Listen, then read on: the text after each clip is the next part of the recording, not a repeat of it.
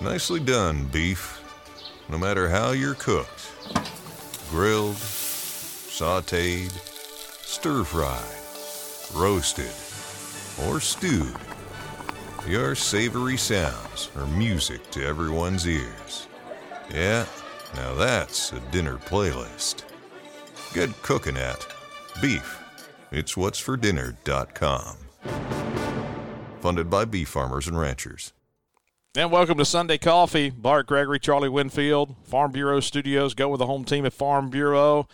Hey, with basketball, we played well Wednesday night or Tuesday night, whatever night we played in Lexington. We were pretty good that night. And with yesterday, we're going to talk about baseball today. That's what we thought about. Charlie, hey, February rolls around this week. Baseball season is here. We had the first scrimmage yesterday. I had a chance to go out and watch a couple of innings. And so, hey, what say you, man? This is kind of my wheelhouse, your wheelhouse too. I'm ready for baseball. I'm just disappointed you brought us in on a down note. I guess you're giving us a way to only get better as we go forward today. Setting the tone right now. I'm setting the tone. I'm casting out any negativity from here on out. It is very positive, Bart. I said this last week, 3/4, half full Bart. That's what I am. I've got my Strange Brew coffee that I brewed this morning. It is fantastic. Blueberry cobbler flavored coffee that I always have. A little bit of cream, a little bit of sugar. I'm not a straight black coffee guy like you. But Strange Brew with 3 locations, 2 in Starkville, 1 in Tupelo. Of course, you got the original on Spring Street and Highway 12. You've got University Drive with the drive-thru, and then in Tupelo with Brewpelo. StrangeBrewCoffeehouse.com. They have all kind of things you can order online. You can get that great coffee delivered right to your doorstep, or some great mugs. They have Cold Stone Creamery for those late nights in Starkville that you want to have just a little bit of something sweet before you head back to the condo, head back to the apartment or the house. Cold Stone. And so, Charlie, all right, yesterday, scrimmage time, kind of felt like baseball yesterday. Felt like early season baseball, 37 degrees when I walked out there yesterday. I was looking up for Matt Wyatt the other day. We were talking about all-time Mississippi State players to wear number 21, which led me to find Howie McCann, who is Brian McCann's father, and he was from Oswego, New York, which then had me down the rabbit hole of looking up the weather yesterday in Oswego, New York, and it was 13 degrees with a wind chill of -3. And I commented to somebody, that feels a lot like opening day around here. Because December, man, we could have been playing ball. February, I just know how it's going to go. I tell you what, when Wyatt sent that out the other day, I really went down a rabbit hole and started looking at 21s. You start thinking about Kevin Donovan and all these guys that were so good. And now today is 19. Logan Tanner's 19. I think Matt tweeted out this morning about Brent Rooker, of course. Jonathan Papelbon wore number 19 at Mississippi State. So 19 days away from opening day. State will open the season against Long Beach State. Charlie, we talked about this last week about how Long Beach State is going to be a very good team, top 25 team, may have the best defensive catcher in college baseball coming in here, a good rotation. You're going to get a good feel early in the year or that first weekend what you kind of have. And so, hey, let's take this morning and kind of ask each other some questions. Because now the questions begin to come. Can Mississippi State repeat as national champion? I know that's kind of the obvious question, but what position player are you most interested in seeing this year? Well, and I suppose then we have to kind of break that down into 2 levels, because you can think about somebody I'm interested to see what they do in the field, or a position player that I'm interested in seeing what they do at the plate. As far as guys in the field, I'm interested to see Lane Forsythe. I thought he was an exceptional defender last year for Mississippi State. Very sure glove. He wasn't perfect, but I thought he was really good to exceptional. Then the question, and I watched him some in the fall and thought, man, that guy's better. That guy's gotten better than where he was. I'm interested to see how much better Lane Forsythe is going to be for Mississippi State defensively on the infield. But then the question is, where's he going to take the advance at the plate? We've talked before about Matthew Maniscalco, how he got better hitting every year. Can Forsythe do that? If he can, he's going to be a really special player. Well, to me, you know what you got in Logan Tanner. And then, he's a guy that's going to be solid behind the dish, tremendous arm. He's going to really hamper the running game. And then you start looking around. Okay, you talk about Braylon Skinner, Jess Davis out in center field. Those guys can go get it. What are they going to do at the plate to complement that? I think that kind of goes back to what you're saying about Lane Forsythe. Toward the end of the year, of course, he was elite just about all year long at shortstop defensively. But then offensively, where do you go? Of course, he was on the College World Series all-tournament team, Lane Forsythe. But I think that's the question, is a couple of these guys in the lineup and where you see them in the lineup that are defenders, but you're trying to figure out what they can do offensively. Jess Davis, the transfer, and coming from UAB, hit .258. I mean, he's a guy that's not going to hit with tremendous power. He's not going to hit with a great average, but he's a guy that can go get it in center field. Braylon Skinner had difficulties at time at the plate last year. So that's the question mark to me. It seems to me like, and then you start thinking about Luke Hancock, okay, a guy that could really hit, who played a little bit of first base, a little out of position at times last year. It's amazing when you look at this lineup. It's going to be interesting to see how Chris Lemonis puts it all together, because there are some guys who definitely have an advantage defensively and at this time have not hit the ball extremely well. Then you've got some guys like Hancock who have hit it extremely well, and then what do you do from a defensive standpoint? To me, that's what's an intriguing look at the year. And neither one of us mentioned R.J. Yeager, who will very likely be your starting second baseman, a guy that's hit for power. I'm interested to see him play just because we hadn't seen him play that much. We've at least got some idea what most of these other guys are going to do. But you ask about the position players. I'm curious, in terms of pitching, what's the big question? Who's the guy? Who's the guy that you want to see what they do pitching this year? I'm telling you, I think it's Parker Stinnett. And I know, Landon Sims, the big question mark about Landon Sims moving from the bullpen to being a starting pitcher. The same with Preston Johnson. But to me, Parker Stinnett is that guy you try to figure out, where does he play in? Does he play into the Sunday role? Does he play into the closer role? What about a Casey Hunt? Those to me, those are the two guys, Casey Hunt and Parker Stinnett. I want to see whether they can get ahead. A lot of times last year, Casey Hunt was down 2-0. I mean, he was pitching from behind at times. And so if he's moved into a reliever role, into your closer role, the thing you can't do, of course, is put guys on base. And it's not just about walks late in games.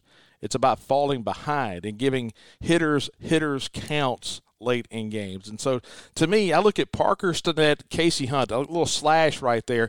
Who can be a starter? Now, Casey Hunt started in the game for a team yesterday in the scrimmage. Parker Stinnett came out of the bullpen. But what you start thinking about, and what's been talked about a good bit in the offseason, is Parker Stinnett being that third starter, and then Casey Hunt coming out of the bullpen. To me, those are the two guys I look for. What about you? I'm actually really excited to see what Jackson Fristow is going to do this year. I think he's kind of gotten forgotten a little bit as we start talking about coming into the year. You haven't heard as much buzz, but you got to go back and remember this is a guy, I get it was Kent State, but he threw 6 innings of no-hit baseball against those guys. I thought the thing that he struggled with a little bit as you got down kind of that middle of the season was just walks. He ended up walking 37 guys in 49 innings, and you say, ooh, that's a lot. But he struck out 68 in those 49 innings. So you've got a guy who's got good stuff. And then if you want to go back at the end of the year and you say, okay, why was a guy like Fristow struggling? You got to remember this is a freshman coming off that COVID senior high school year when not only did high school baseball get messed up, summer ball got messed up. And you go back, Bart, how many truly great freshman pitchers, guys with no warts at all, have we had? You got to go back like your Mahallams and those guys, because even Chris Stratton, who is one of my favorite Mississippi State pitchers, was far from elite as a freshman. You could say the same thing about Dakota Hudson. What you saw are guys who made a big step. They make that adjustment, they get through that freshman year, and then all of a sudden they start taking steps. I don't want us to write off Jackson Fristow because I think the guy is clearly talented if he can find that control and command. Well, and that kind of goes to another point about Cole Cheatham. You know, that kid coming in from Ardmore, Alabama, that northern area of Alabama coming in as a true freshman. He pitched yesterday. And you bring up that point about true freshmen that can really come in and be really good for you. And I thought Fristow early in the year last year was pretty good. But the thing about, these guys, you think of it, Ethan Small, who had difficulties. You look back to 13. I mean, Jonathan Holder was good in the bullpen late in that year. Caleb Reed was the starter, or was the relief guy. Well, it's 2012. And then Holder kind of takes that place late in the year because he hadn't pitched a whole lot. But Fristow, it seemed to me like Fristow, with pitch selection, how many times last year, whether he be ahead 1-2 or even deep in counts at 3-2 of trying to spin a breaking ball and spin it down, it's almost like he lost his feel for his secondary pitch, that curveball. And then all of a sudden he felt like he had to rely too much on fastball and just kind of got in his head a little bit. And so, yeah, I think Fristow is another one of those guys too that, what do you do in the bullpen? Now, the question then comes to, and this may be something we talk about later on, about bullpen depth. Okay, the thing we had last year is we had guys, if you struggled with your starter, that you had long relief guys in the middle, like a Preston Johnson. Now all of a sudden he's moved to the starting role. Landon Sims, which you knew was the known on the back end, now he is a starter. And so what do you do in the bullpen? To me, that's a big question too. Well, the one thing I want to tag onto that, though, I think we are committed to moving Landon Sims to being a starter, and I know we'll talk about that. But it's really interesting when you start hearing people say, well, this guy's going to be a starter, this guy's going to be a reliever. I don't know that the die is cast on many of those necessarily right now.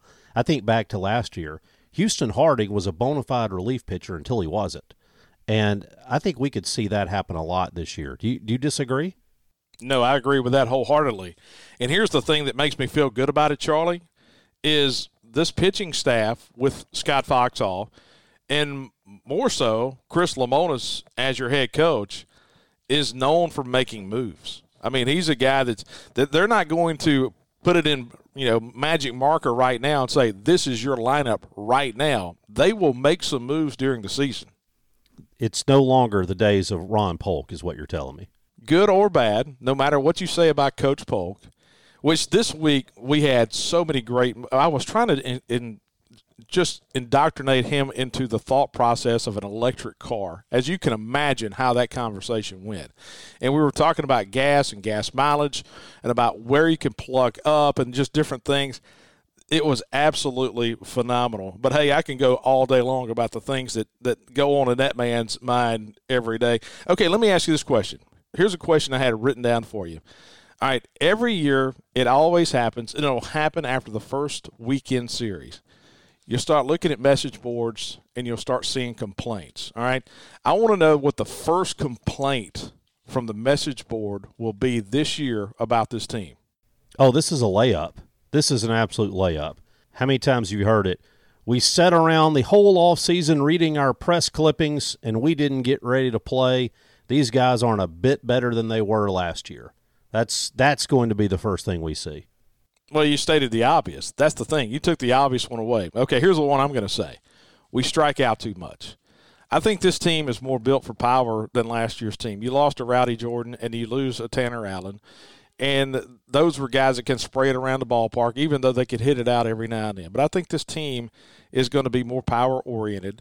And what's going to happen is they're going to strike out more. I look at the scrimmage yesterday, and I started counting it up, and I may have been wrong on this. And Gene Swindoll does a great job, and so does Mike Nemeth with 247 Sports about covering the spring. But I was looking at their stats, and I saw where I think it was 44 total at-bats yesterday. And out of the 44 at-bats, we had 11 hits in the 44 at-bats. So we hit 250 in the scrimmage yesterday. It's a cold day, and, of course, pitching's always a good ahead of the hitting this time of year. Luke Hancock hit a home run off Landon Sims yesterday on a 2-0 fastball. Knew what was coming. But this team struck out 20 times yesterday. So 20 strikeouts in 44 at-bats. And so what that tells me is if you had 11 hits, 20 strikeouts, you only had 13 defensive plays that you had to make in that game. Now, we played airless ball yesterday in the scrimmage, but you only had 13 outs on defensive plays. And so, to me, that's going to be the big thing is I think this team is going to strike out more this year than they did last year because that was the big thing for this team. And maybe that's the scrimmage numbers looking at me again. We had big strikeouts with our pitching. We didn't have a whole lot of strikeouts with our hitting, but I think we're going to have a lot of strikeouts with pitching this year, but more strikeouts with our hitters. Well, I hope not, because if you go back and you look at our calling card from last year, it was that we struck out a ton of guys and we didn't strike out much. And so if we are going to strike out, we better hit more balls out of the yard. So I hope you're wrong about that one, but I have a feeling you may not be. So here was my question for you. If I told you right now that we will go 7-3 in the SEC on Fridays, or what I'll call the virtual Friday, so game one of the SEC weekend, that if I told you this year we're going 7-3 in those games, do you take it? No, I take it any year. I take 7-3 any year because every Friday night in this league, you're going to run up against a dog. And if you win 70% of the time on Friday nights, you've got a great chance on the weekend. Now, do I like our chances with a guy like Landon Sims? Yeah, I do. I mean, he's got, high velocity fastball, tremendous spin rate. The analytics are great. His slider is above average. Can he develop that third pitch? Can he work through the lineup 3 times? I know that's going to be some questions that, we're really not going to know the answers until probably the 3rd or 4th week of the season. But, yeah, absolutely. You give me 7-3, I may take 6-4. If you gave me 6-4, I may say 6-4. Well, I didn't expect you to go there because if you go back to 13, I think we were 8-2 on Friday night. Last year, I think we were 8-2. 19, I think we basically maybe lost 3. I think we were 8-2, though. In 18, though, I think we won like 4 games, maybe 3 on game 1 of the SEC. But I'll go with you at 7-3. I don't think you could get me at 6-4. I'll just play it out and see what happens. 7-3, I say I take it, and we'll just get ready for Saturday. Am I jumping into the half-empty bar there? Is that the Mississippi State mechanism of just trying to say, okay, I'm going to go with a low number, and then if we get to 8-2, it's like a pleasant surprise in the back of my mind? Is that what I'm trying to do right here? Reverse psychology? I have a feeling that half-empty Bart just made an appearance, but that's okay. All right, so we talk about the Friday nights. All right, I want you to call your shot right now, okay? On January the 30th, 3 weeks before we play a ball game, do you like Landon Sims as a starter? Yes, with caveats. Okay, I understand that, and we probably have the same caveats. So first things first, I think that for Landon Sims, you have to make him a starter. If Landon Sims was a guy who lived his entire life as a closer, who had no idea what being a starter was, and we were making a panic move, and Landon Sims didn't really want to do it, I would say it's the wrong move. But what is good for Mississippi State baseball long term? First of all, we know we got to get 6 innings out of Landon Sims somewhere, 5 innings. We know that he can do it because we saw numerous times last year that he went 4. So can he do it? Yes. And I know there's a lot of talk about not having a third pitch and that type thing, and I wish that he did, but at the same time, you could be pretty good in college baseball with 2 pitches if they're dominant. His are. And you can throw strikes. He does. But I think it's in the best interest of Landon Sims to be stretched out to be a starter. I think it gives him a chance to be a higher draft pick. In the long term, I think that says to guys we're recruiting, we're going to do everything we can to get you in the best place you can be for pro baseball. And so if it's on the edge, and I think it would be in terms of what would help this team the most, if it's on the edge at all, then I think you have to favor the best interest of the player, and I think it is in his best interest to be a starter. I agree. And what did we say middle way through the season last year? We were using him just one time a weekend. And if you're going to get one-time Landon Sims, hey, let's go ahead and stretch him out and see how many innings we could possibly get him because we are exponentially better as a team with Landon Sims on the mound. Now, then the question becomes, okay, about the third pitch. And so much is said about that third pitch. And you just said that a minute ago, Charlie, about the 2 pitches he has are way above average. That fastball is in the high 90s. But here's the thing about Friday nights, and it goes back to that record you were talking about a minute ago, is how many one-run games do we see on Friday night? You see a lot of one-run or low-scoring games on Friday night because it is a byproduct of having your best pitchers on the mound.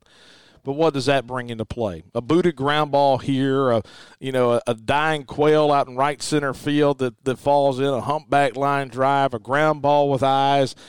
And there are things about the game that just crop up and happen. So then the question becomes, okay, if you're in the sixth inning and you're having trouble getting through that order for the third time and you have to come out of a game, there is a completely different way you pitch on Friday nights when you're up 3-1 and you're down 3-1. And so to me, that's the thing that scares you about, and hey, I want to put my best guy out there. But the thing we haven't seen out of Landon is the ability to go 7-8 innings on a Friday night. Hey, he's gone 4 before, but these are just questions. I'm not saying he can't do it. I'm just saying these are question marks you have, no doubt, going into the season. Of course, all that being said, there aren't many times now that we see major league pitchers go into the 7th or the 8th. Baseball has just changed so much now that even in the big leagues, you start thinking about, we used to say you had a designated 9th inning guy, and then you had an 8th inning guy. Well, now you're all the way down to like having 6th and 7th inning guys. And so if you told me right now we can get through the lineup twice with some success, I think you've gotten what you need. Let me ask you this, because I was reading last night, reading accounts of the scrimmages and kind of looking around the league as well.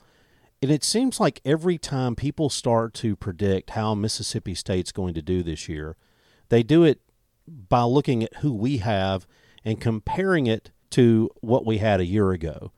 But very rarely do we start to see people look at what we have and compare it to the rest of the league. And I think like the Dallas Cowboys, for example, if we were going to talk about how good the Dallas Cowboys are, you can't really do that unless you consider what's going on in the NFC East. And last year, coming into the season, we said it was going to be the most talented, deepest we'd ever seen. I think the SEC could be even better this year than it was a year ago. Do you agree, and do you think we're missing the boat as we start to say what kind of season we are going to have by just looking at our own guys? Yeah, I think that's a big thing that a lot of times we get wrong is we look at ourselves and we look at what's going on up the road, as they say, and you start trying to figure out how we match up. And when you look in the league this year, and I go back to I'm talking about Landon Sims, and I want to overall picture-wise in the league, not pitcher, but picture-wise, we have a pretty good, opportunity to have a rotation in the league. Now, you look around the league, there are some teams that may struggle starting pitching-wise, but I think the teams offensively this year, the league has a better chance. And this has always been a pitcher's league, it seems like. But I think the SEC West this year could really be a big-time offensive league. And so you look at our lineup, you look at LSU's lineup, you look at Arkansas's lineup, you look at Ole Miss's lineup, you look at Alabama, are they going to be better? You look at Auburn, are they going to be better? Yeah, I agree with that, Charlie. We are kind of conditioned to look at what are we going to do and what does our lineup look like, and we don't compare it to what other teams are doing. I look around the league, and right now in the SEC West, we have 4 teams in the top 10. You've got Arkansas at 2. We're at 3 or 4, depending on which poll you want to look at. Ole Miss at 5, LSU at 8. And LSU, look, you talk about, we can talk more about some players around the league in a little bit, but you've got a guy transferring in Jacob Berry, you got Dylan Cruz, but then you go and you ask yourself, well, what's their breakdown? It's pitching. I think Ole Miss has got a really good lineup. They've got an experienced lineup, and with Elko back healthy, I think they're going to be able to hit the ball really well. Then the question becomes for them, where's their pitching?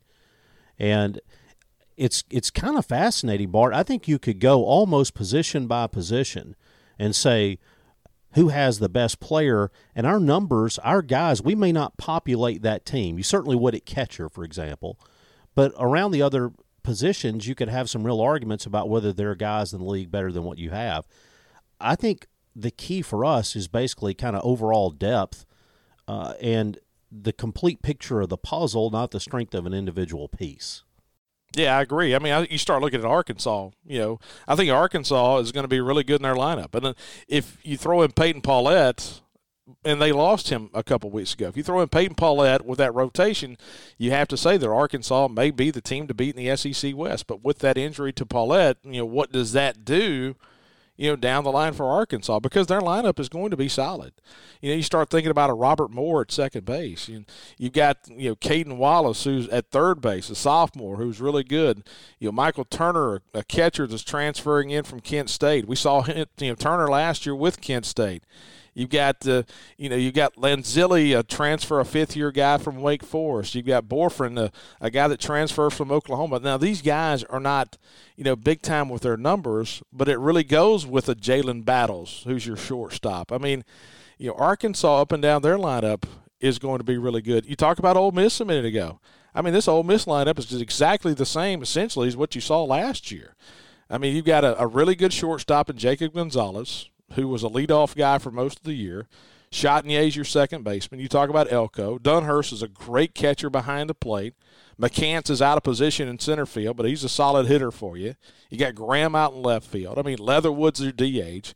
I mean, you just start looking, man. Bench at third base. I mean, you've got all these guys that are back from an offensive standpoint, which kind of leads me down that road again of, hey, what are the question marks for everybody in the SEC? You mentioned Jacob Berry a minute ago from LSU. Dylan Cruz, who's a right fielder, who was a freshman of the year last year, and projected player of the year in the SEC. But you look at their rotation. Man, I tell you what, you talk about question marks. You think we have question marks in our rotation? LSU's got some question marks. Well, yeah, because you start looking at their projected rotation, and one of their top guys is a left-handed pitcher who a year ago pitched to an ERA of almost 6. And you talk about guys they have who are high walk guys. We talk about walks being a concern. They've got some serious control issues within the innings pitched. And if then again, too, you start to look at some of their pitching, and you're talking about guys who pitched 35 innings last year. You're not talking about guys who, pitched 80 and 85 and you know a ton about. I think LSU is going to have a chance, particularly at the end of the year, to hit the ball down in that ballpark and put up some offensive numbers. But pitching is a question. I think overall, though, I think we're going to be reasonably balanced in where we are. Bart, I want to ask you this. I was having the discussion with somebody the other day, and we were talking about the expectations for Mississippi State baseball in the future. One of the things that I'm excited about is it really looks to me like our recruiting is taking a significant step forward. And the challenge with baseball recruiting, and I think a lot of people miss this, there is a tremendous lag between the day you get a commitment in most cases and the day they ever play baseball for you. And, if you look at the field last year, we had a lot of John Cohen recruits out there. And you start to look, you've got recruits from some of the other guys who have passed through here, some Canizero guys that you win with. What did we hear about Chris Lemonis when we came in? We heard this is a guy who can recruit, but the problem is a lot of those guys are just now starting to get here. Bednar was an exception, I get that. I think there is a chance that this team, from a fan standpoint, better be good, because next year we could kind of, look, you're going to have a whole bunch of newcomers on the field next year. But I do feel like this team is pointed in the right direction and has a chance to start being elite in the years to come. Am I right or wrong? I think the thing that's helped Chris Lemonis, and, the thing about looking at this program when you had so much turnover from 2016 through 2019 with the head coaching position, you had so many different guys coaching. I think the thing that has helped Chris Lemonis is Jake Gautreaux being kind of that constant with the program. He came in with Andy Canizero and then with Gary Henderson and then Chris Lemonis, and so that relationship was already there with a guy who was big on your staff. Now, what Chris Lemonis has done is he's come in, and you're getting guys from all over the Southeast and all over the country. I agree. You're going to backfill next year with some talented guys that are kind of unproven. We're doing this show next year, 12 months from now. I mean, we're really going to have some question marks because you're going to have a lot of guys leaving the program this year. But I tell you what, man, when you start looking at recruiting that Chris Lemonis has done, And you don't know. It's an inexact science, man. And some guys bloom when they're in 12th grade. But let me tell you this. In baseball, a lot of times, your best freshmen are going to be your best seniors. That's just the way the baseball goes. And, man, we're getting a lot of big-time guys. Now, can you keep them out of the draft? That's one of the big things, too. I mean, you have to re-recruit these guys. Not only do you recruit them and get them committed, or trying to get them to campus to sell them on your program versus other college programs, then you've got to sell them versus the Florida Marlins, the New York Yankees, and the Atlanta Braves.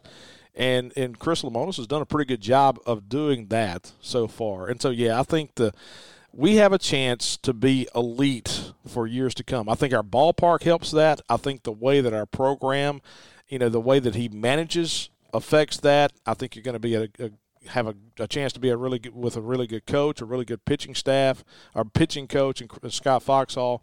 The continuity of this coaching staff over the last couple of years has helped this team and will help this team in the way they've recruited in the years to come. You mentioned Jake Gautreaux, and you mentioned the consistency and the hitting approach. Is this team going to hit? Yeah, I think this team is going to hit. I think it's going to be more of a power style of team. I think we have recruited a little bit more. You start thinking about an Alford at third base and some of these other guys that's under your lineup now. I think we're beginning to recruit more toward our ballpark. But, yeah, I mean, the thing that Jake Gautreaux does and the thing that makes you feel good about, yeah, we may be more of a power team, but the mentality that we have with two strikes, and that's kind of old school, Charlie. There are not many teams. And, hey, you can go with analytics and swing plane and launch angle and all these other things. But at the end of the day, with two strikes, it's all about putting the ball in play. And I think that's one of the old school traits that Jake Gautreaux, it's almost like you embrace the new analytics, but then when it gets to two strikes, we're going back to old school hitting. And that's what I really like about Jake Gautreaux. All right, so as we're talking about assistant coaches, we hit on Gautreaux, and you obviously mentioned Scott Foxhall and the job he does. We talked about the rotation a little bit earlier. If you had to put your marker right now on somebody other than Landon Sims being an opening weekend starter, where are you going? I don't know. I mean, I think I've got to see another scrimmage or two because I don't know. I mean, I could give you my thoughts, but I don't know if the coaching staff knows. And I haven't talked to any of those guys. I think this is just going to be one of those things that's really played out. I think there are about 5 or 6 different scenarios, and you give me another week or so, come back and ask me that question next week because I really don't know. Outside of Landon Sims, I don't know what you're going to see on the rotation because I get asked that question just about every day. Hey, who's going to be our third starter? And I can right now look people in the eye or talk to them on the phone and with confidence say, I don't know. I don't have a clue right now. The answer we were looking for was Cade Smith. Cade Smith is the answer to that question. I've got him going game 2 opening weekend. And I know a lot of people, think it's going to be Walling. And I understand that. I just think when it all comes down to it, I may be wrong about this, but I think when you go into that opening weekend playing at home, you want somebody who's been on the mound in that stadium before. I think if I had to guess, and I have no knowledge, Cade Smith is going to start game 2 for you in that opening weekend. Okay, what are your thoughts on Mikey Tepper? We started talking about Fristow a while ago. He's a guy that was tremendous talent coming out of high school, had that shortened senior season in high school. Last year, at times, flashed where he was really good, but then he, lacked a little location. Mikey Tepper may be a guy that he has got a lot of top-side talent to him. Now, I don't know if you see him in a starting role, but he's also a guy we haven't talked about. Yeah, and I love his stuff. I think Mikey Tepper has great stuff, and I think he's one of those guys that has a real chance to kind of jump up and to be a special pitcher. Then I think with him, I go back to a lot of these guys, and I wonder if it kind of tracks to the development of guys as they're coming up now. He pitches 12 innings, strikes out 14, walks 9. And I think almost every one of these young guys, I remember we were talking to Scott Foxhall about a pitcher one time before the season, and he talked about rifle arm shotgun command. And I see that phrase kind of coming to mind this year. The question is going to be, with a Mikey Tepper?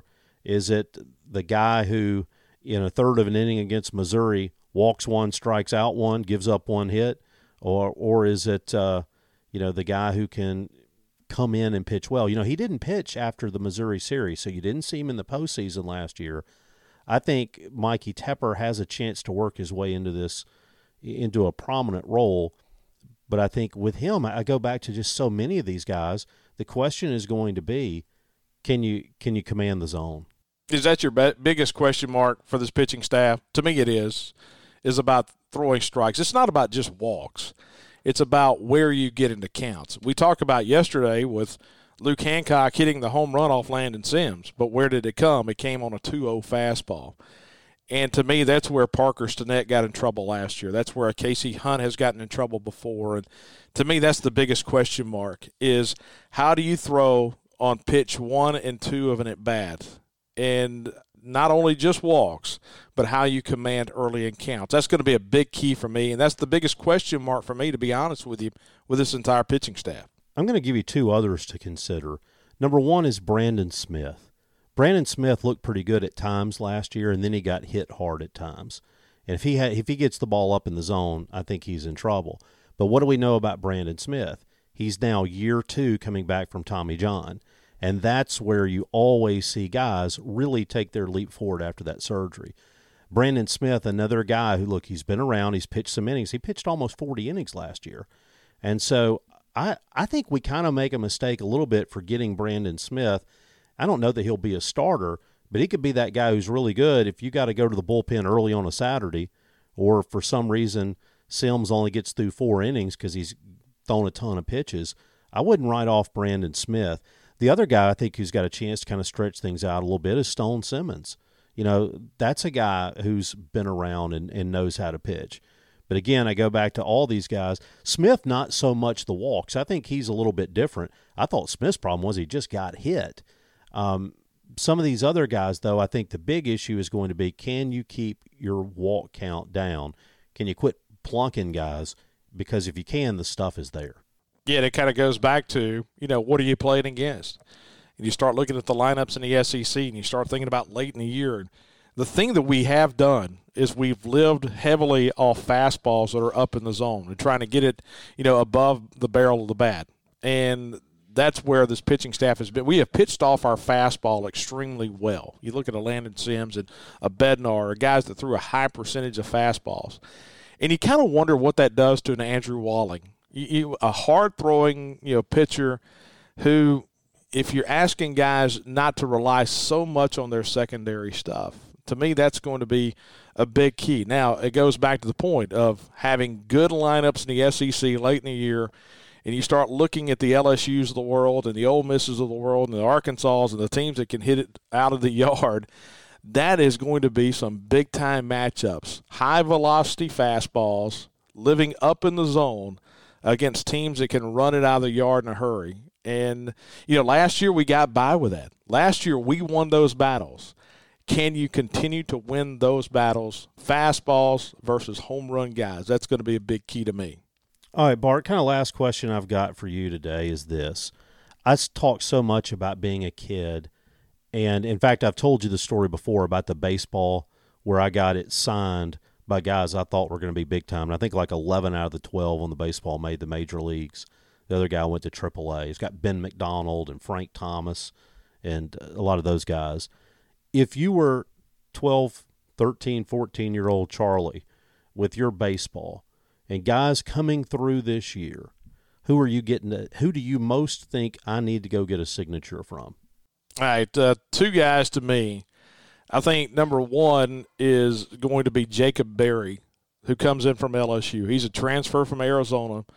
Tremendous offensive player. I mean, right now, D1 Baseball has him ranked as the number 1 overall draft prospect for a college player this year. And when you start talking about guys that you don't think can't miss, I think he's a can't miss guy. I mean, he is so good. Dylan Cruz, he's going to be out there in the outfield close to you, Charlie.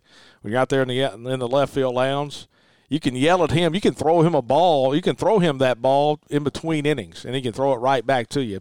I think Dylan Cruz is a guy. To me, LSU has the top-end guys coming into Dudy Noble this year. Now, the question for LSU, like we just said, is what are they going to do with their weekend rotation? What are they going to do with their Tuesday night guy? And how good will they be? Now, they're going to have a guy like Cruz and a guy like Jacob Berry, who I think are really, really good. Yeah, and if I had to add one to that, I'd say take a look at Hunter Barco coming in from Florida, left-handed pitcher. I think he's got a chance to be a really special player too. So I think those are probably the guys. And, of course, we forget because we haven't had to deal with them here in quite a while, it seems like. But, you got Tennessee coming in, and Tennessee's got some guys, one of whom may have some injury issues, sore shoulder, and Blade Tidwell, the right-handed pitcher.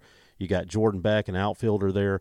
And so they've got some talent on that team. But I'm with you. I think step one for me is Jacob Berry and Dylan Cruz, and then I think I put Barco on that ball as well. Yeah, I forgot about the Tennessee guys. I was trying to think of our home schedule. And you've got LSU coming in. We go to Arkansas. We go to Ole Miss this year. We've got Auburn coming in. I don't see anybody from Auburn that I have to have that ball signed.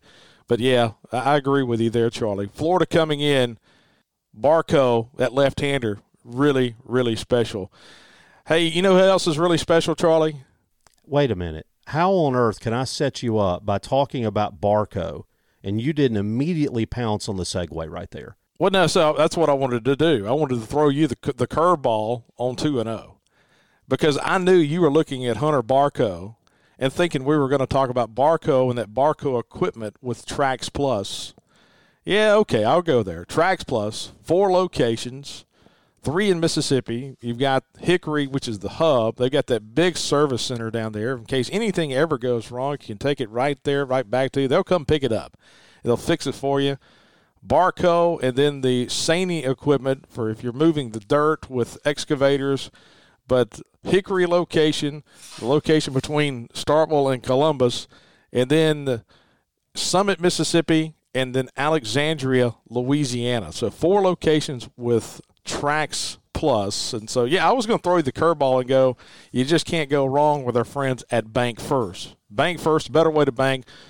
Locations throughout Mississippi and Alabama, and they have great customer service as well. So when you start thinking about the customer service in the equipment world, the forestry equipment world, the customer service doesn't get any better than Trax Plus. And when you start thinking about Bank First, the customer service doesn't get any better than our good friends at Bank First. Is that okay? Did I do okay with that? I'm sorry I had to come back with that Barco. Well, I can only put the ball on the tee so long. Sooner or later, you got to take the swing. And I thought as soon as I said Hunter Barco that you'd be coming out of your shoes swinging at that one. But, hey, it's still early. Pitching's a little ahead of the hitters. I get it. You're still tuning up a little bit. Man, I'm so ready for baseball. And, hey, coming up in this fall, we're going to go to 4 shows a week. We'll have our regular Out of Left Field show and the midweek show that is on the WFCA French Camp. And then we'll have our Friday Deep Digs, talk about Trax Plus, our Friday Deep Digs. We'll come back for Sunday Coffee, and then we'll have an SEC baseball review. We'll drop on Sunday night or Monday mornings for you to kind of give you an update of what went on around the SEC. So a busy spring for us as we're looking forward to baseball season. Hey, we're the defending national champions. Man, it just feels good every time you say it. So, hey, Charlie, enjoyed it. Me too. And, Bart, last thing I'll say, I'm looking back, there's a whole lot of guys that we haven't talked about who have a chance to make a big impact on this team. We still got a lot of freshmen. We got a lot of new – what's Aaron Downs going to do? What are you going to get out of him, if anything? What about a Matt Corder? What about a guy like Davis Mesh who was kind of around the lineup, just kind of around last year? I think, Bryce Chance, who hit so well in the fall, we could go through this. We didn't talk about Hunter Hines. What are you going to do with him? Is he going to play first base? Cam Tuller, what are you getting out of him? Because Cam Tuller could be a pretty good matchup guy as a lefty. I think, Von Siebert's got some power. You're going to put him at DH opening weekend just to, if for no other reason, it's a good get-off-the-bus guy at 6'4" and almost 250. We still have a lot to talk about on this team. Yep, Drew McGowan out in left field, and man, just so many different guys on this team. But Tanner Leggett, I mean, it's a lot of questions have to be answered in the next couple of weeks, and they'll be answered. That's the thing about baseball, man. is they'll be answered in the first month and a half of the season. And that's the thing that I feel confident about is we got a guy who's sitting there who's known for pressing buttons and pressing the right buttons in Chris Lemonis. Charlie, enjoyed it as always. Once again, thanks to our great sponsors, Strange Brew Coffee House, Strange Brew, three locations, strangebrewcoffeehouse.com, our Sunday coffee. And then you've got our good friends at Farm Bureau, the Farm Bureau Studios. Go with the home team. They have agents in every county in the state of Mississippi, so go with the home team at favorites.com. That's Farm Bureau. Trax Plus with that great Saney equipment and that Barco equipment. They're so good, they have a pitcher named after them down in Florida who's one of the best in the SEC. And then the Bank First, better way to bank, great locations throughout Mississippi and Alabama. And then our good friends at the Mississippi Beef Council. Beef, it's what's for dinner, brought to you by the Mississippi Cattlemen and their checkoff. For Charlie Winfield, I'm Bart Gregory. Appreciate you guys hanging out with us on Sunday Coffee.